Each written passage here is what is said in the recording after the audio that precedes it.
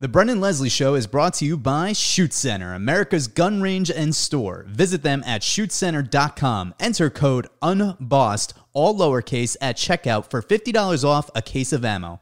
And Castleton Mortgage, offering refinancing, acquisitions, and home equity lines of credit in 48 states. Give these patriots a call at 239-267-9800. You're listening to The Brendon Leslie Show, the official podcast of Unbossed Reporting. All right, welcome to The Brendon Leslie Show, episode number 3, exclusively seen here on Unbossed Reporting. Got a very special guest, jump right into it, and that's Seth Dillon, the CEO of the popular satire website, news website, the Babylon Bee. Seth, thank you very much for taking the time to speak with us today. Thanks for having me on, Brendon. You're one of my favorite people that I've been really getting to vet and know over the past few weeks. I've always followed the Babylon Bee, but after getting to meet you in person a few weeks ago at an event, it's been awesome to just see how grounded you are in your conservative and Christian values, which I very much appreciate. And that's kind of the goal of this weekly podcast, is to amplify voices such as yours.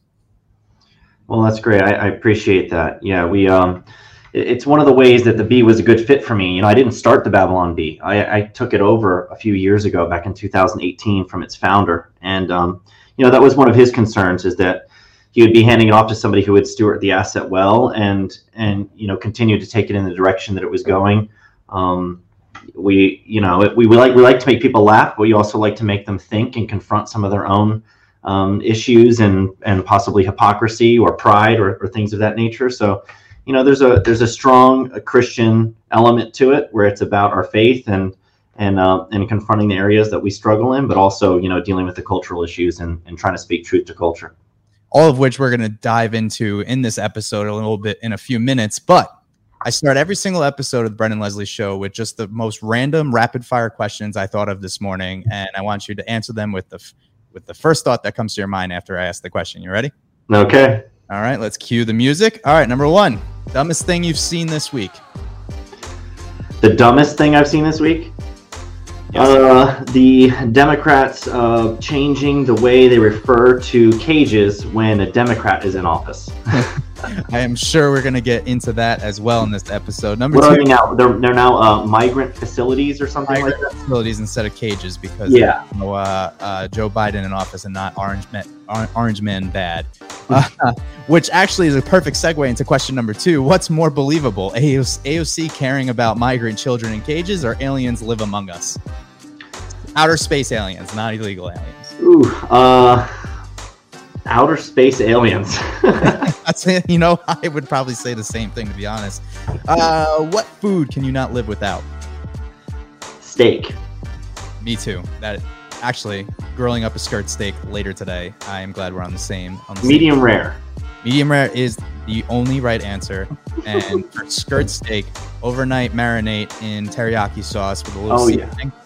Okay, we're bonding now. Yes, this is the point of this. Is become more friends here. Question number 4. What's more destructive, Joe Biden's pen or Black Lives Matter? Okay. Well, Joe Biden's pen is definitely dangerous. I think more dangerous than any one man's authority, though, in action, at least in our government with its checks and balances, is really bad, dangerous ideology. So I'd go with Black Lives Matter on that one. $2 billion of damage, 30 plus murders. It's a pretty safe bet to say that it's Black Lives Matter. But I'm gonna re-ask this question to you in a few months, and we'll see how we're feeling then after a few more months with Joe Biden, if he makes it that long as president. Yeah. And the last question is, would you rather eat a tarantula or work for CNN? Eat a tarantula. Maybe after it's been cooked, fried. Nope, we're doing raw. I like one I found in the desert. I would still eat a tarantula.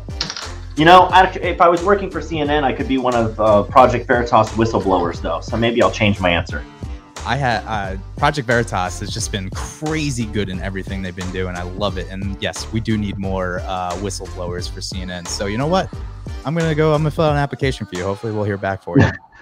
You got quite the resume. All right. That concludes the rapid random questions I thought of this morning.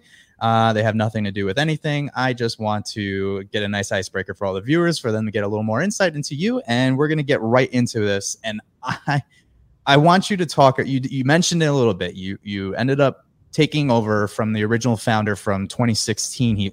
Babylon Bee was founded, if I'm correct. How did you get involved? And you guys are kind of described as the conservative version of The Onion. Would you agree?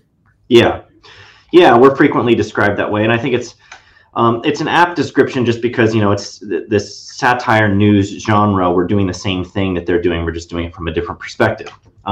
So I think it's a fair enough description. Although we're not just trying to copy them. We certainly want to try to have our own voice. But news satire is news satire. They weren't original when they started doing it either. Well, you're actually entertaining and funny and provide substance, as opposed to The Onion, who just tries too hard and fails. All depends on where you fall. The comments on Twitter when anybody tries to compare us to The Onion, the people who are Onion sympathizers and Bee haters will say exactly the opposite. Well, at least The Onion's funny, and you guys are just writing about transphobia and misogyny. But yeah, I got involved because I was a big fan of the Bee. I mean, I saw it getting shared all over the place. It was super funny, very witty and intelligent. Seemed to be coming from the same worldview that I had in terms of what it was, holding up to criticize and ridicule. So I was looking at it as an investment opportunity. I was interested in getting involved really just behind the scenes to kind of fund it, to help it grow if they were looking for that kind of thing. And Adam was really more interested in selling it. So we ended up working out a deal where I took it over, but didn't have to drive the content day to day. It came with an editor-in-chief built in, and Kyle Mann. So he's been continuing to run the content side of things with the whole team under him now. And my goal in getting involved was not to radically change it, take it in a direction I wanted it to go. I just wanted to help it grow and get to the next level from where it was. So in that sense, I think it was a good fit because that's what Adam wanted for it. Why did Adam end up wanting to step down? Number of reasons. He doesn't like the attention that comes with it. He's a very private person. The Bee was generating a lot of media attention. That was making him uncomfortable. He had huge concerns about big tech, overreach, censorship, tech tyranny. So, the idea that Facebook, Twitter, Instagram, that these sites will make decisions on policy enforcement based on worldview, where basically if you have the wrong opinion of a certain position, politically, culturally, you can be banned from those platforms. He had a lot of concern about what that indicated for the Bee, because the Bee really, doing satire and doing comedy, you're always kind of stepping on those particular landmines deliberately. You're wanting to trigger those types of conversations and confront those kinds of issues. And so it was, I think, a big concern for his that he would end up running into some problems with social media and big tech. And so, rather than welcoming that fight, he wanted to, avoid it. And I saw it a little bit differently. I really kind of relish the fight. I think that there need to be people in positions like the position the Babylon Bee is in, who are willing to aggressively push back on this overreach. And assert our right to not only be on these platforms, but to say and think what we believe and feel. And you would agree with me. One of my favorite phrases these days is comedy is not dead. That's what the left wants to draw you up as transophobes, misogynistic a-holes. But in reality, you're just poking fun at ridiculousness that's happening in our society. Yeah, and it's coming from a very lighthearted place. A lot of the articles. There was a piece written about us in the Rolling Stone recently where they said that most of our content, or at least a good portion of our content, is explicitly transphobic and misogynistic. And they linked to a couple of articles as examples of that, and they're just silly articles. There was one of them was about how a transgender woman defeated all the other women in a jar opening contest. Yeah. And it shows a picture of someone who's like obviously a man wearing a wig, like opening a jar next to a woman who's struggling to open a jar. And okay, so people can argue that we're making fun of women, or we're making fun of transgender individuals and whether or not they're sincere and whatever. But it's a very lighthearted type of joke. It's not a hate-filled joke. And we poke at, the misogyny thing. We make fun of women all the time, but anybody who spends any time on our site sees that we make fun of men just as much. We poke at men all the time. And that's a healthy thing, being able to laugh at ourselves. Comedy requires that we be able to laugh at ourselves. And if every joke that we make is offensive and upsets us, then, that is the death of comedy. So that's something that the woke left are trying really hard at. And you guys I always like to compare you guys to The Simpsons, because it seems all the time you guys are just fortune tellers. You come out with a funny headline about just the most ridiculous thing, and then like 2 months later, it actually happens. Yeah. I kind of want you to walk us through some of your favorites, some of your favorite prophecies that have been fulfilled by the Babylon Bee. We have so many of them. I think there's probably dozens at this point. Every now and then we'll put out an article like 10 recent prophecies of the Babylon Bee. I joked about this in a talk I recently gave that you were at, where prophecy is not that hard. What I said was something to the effect of it's as simple as like thinking what could be really dumb if it happened, what would be really stupid and ridiculous and hypocritical if it happened, and then predict it, and chances are it's going to come true, because we're currently living in an age where the most absurd, ridiculous things are happening with great regularity. A great recent example of that is in the middle of last year, in the midst of all these Black Lives Matter riots and the protests and everything, we made a joke about how Black Lives Matter protesters had been awarded the Nobel Prize, a Peace Prize. And because all of these events were being described as mostly peaceful, the word peaceful kept coming up over and over and over again while there's burning buildings in the background and Molotov cocktails being thrown and all this stuff. So, we've got, that was a joke where we're looking at, okay, what is the most absurd take you could possibly have on this type of violence? Well, it would be to say that these people are worthy of the Nobel Peace Prize. And then you have a story. And then what ended up happening this year? Yeah, just a few weeks ago, you have this story come out where it's like, where they've actually, the Black Lives Matter movement, I didn't know you could nominate a movement for a Peace Prize, but it's been nominated for the Nobel Peace Prize. Yeah. Which is just, it's just remarkable. And people look at that and they think to themselves, how is this not satire? How is it not satire? Well, it started as satire, and now it's not satire. You just got to give it time.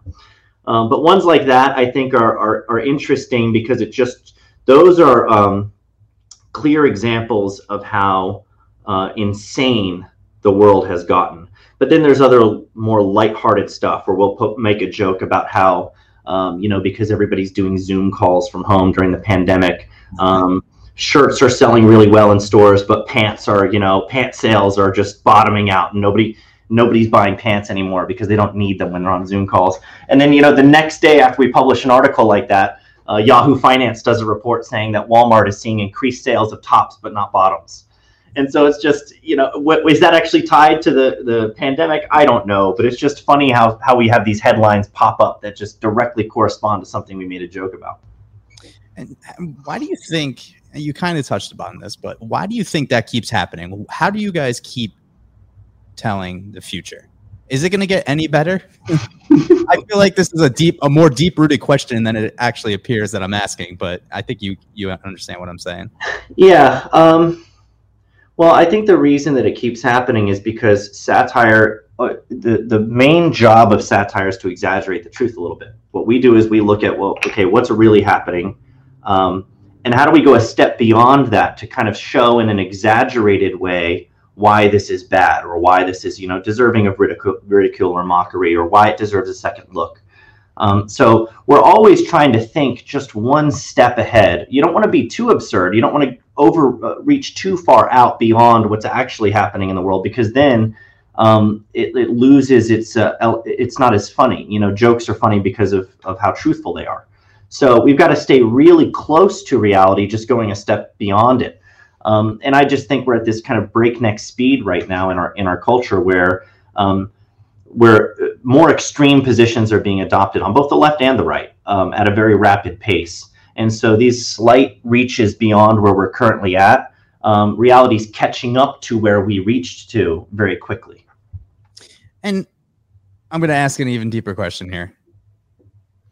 Do you think there's really like this deeper meaning to Babylon Bee, and basically why is it so needed in today's society? Again, a little bit redundant, but I feel like there's more there than that meets the eye. Well, I think it's needed for a couple of reasons. I think, for one thing, it filled a void. There was nobody really doing comedy that wasn't like super cheesy, was kind of confronting these issues in a head-on, like really kind of deadpan, ironical, satirical way. There was a big void for that. I think it was needed because it was happening on the other side of the aisle very effectively. You know, the left is super good at, they dominate everything. They dominate education. They dominate the entertainment world, media. But they're really good at comedy. They're really good at mocking and ridiculing the people that they disagree with. They're very bad, I feel, at articulating arguments for their positions and grappling with the actual issues in the statements that their political or ideological opponents have made. But they're extremely good at ridiculing them. And that's an effective tool. I say it all the time. The left plays dirty. We, the conservatives, the right, don't play smart. And then at the same time, the left is playing dirty. They don't want to debate us. They don't want us on the floor to debate the issues because they know they'll lose. So what do? They go to attacks, like you're saying, and which it's brilliant. When you can't win an argument and you attack the person, it's a sign that you're losing. What the Babylon Bee does a little bit differently, though, and this is what, if I could summarize what we do and why we do it, we ridicule bad ideas. And the point is not to attack people and to avoid engaging in the argument to make fun of somebody or to pull out some kind of a red herring or ad hominem. The point is to take something that's deserving of ridicule and mockery because it's dangerous and it's bad, or it's a double standard, unhealthy for society, unhealthy for just humanity, human flourishing. You look at those things and you mock them and you deride them. And it has an effect on people. It actually helps people sometimes see the absurdity of a viewpoint much better than a scholarly paper could. So, I say this all the time. Lewis was famously quoted as saying that good philosophy must exist if for no other reason than because bad philosophy must be answered.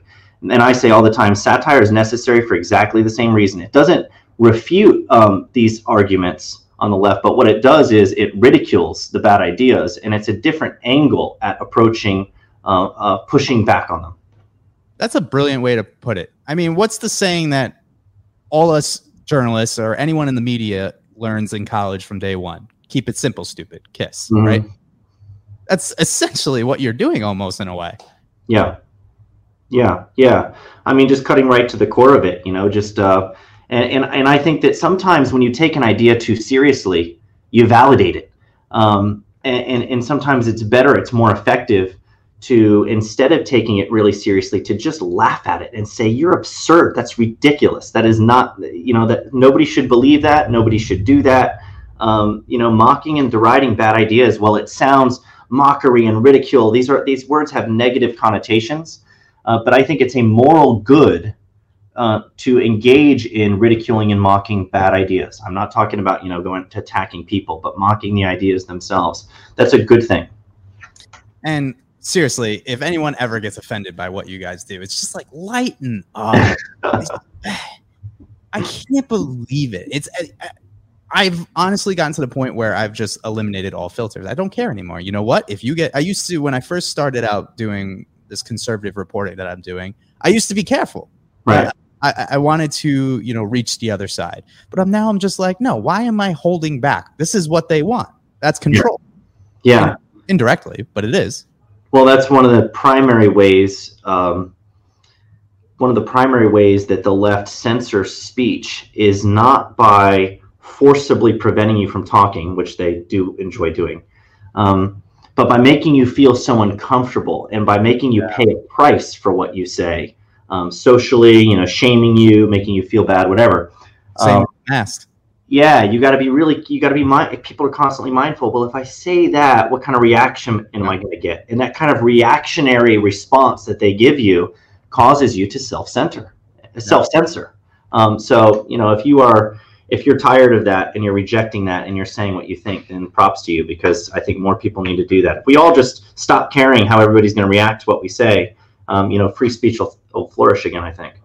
You know what was the key for me to really get like stronger and just honestly not care? I'm just kind of like, I walk into social media, I drop the grenade, I walk away. Don't even read the responses, the replies. I will sometimes and try to interact with some of my fans, but for the most part, I'm just like, you know what? I'm not going to change anyone's minds. This is what I have to say. Take it or leave it. And that's it. Yeah. And I think that's wise. I mean, a lot of times you can get into those back and forths with trolls who don't even have any followers. Their accounts are just there to give you a hard time. Yeah.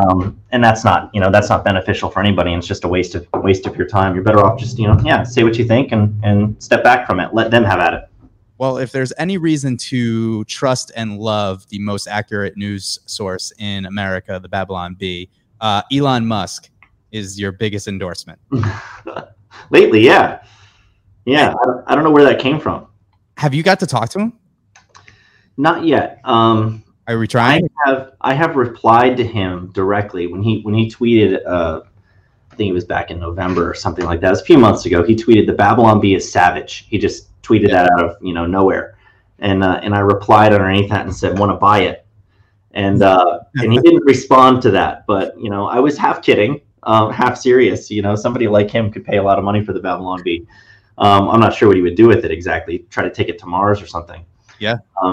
But yeah, he's a very, very interesting guy, super bright guy, and just so controversial in everything he says. And I love how the left just hates that he likes the bee. They think that that's an indictment on his intelligence or something like that. And really, Musk isn't. You wouldn't necessarily peg him as a conservative. Musk. What I love about him is very much Musk, not right.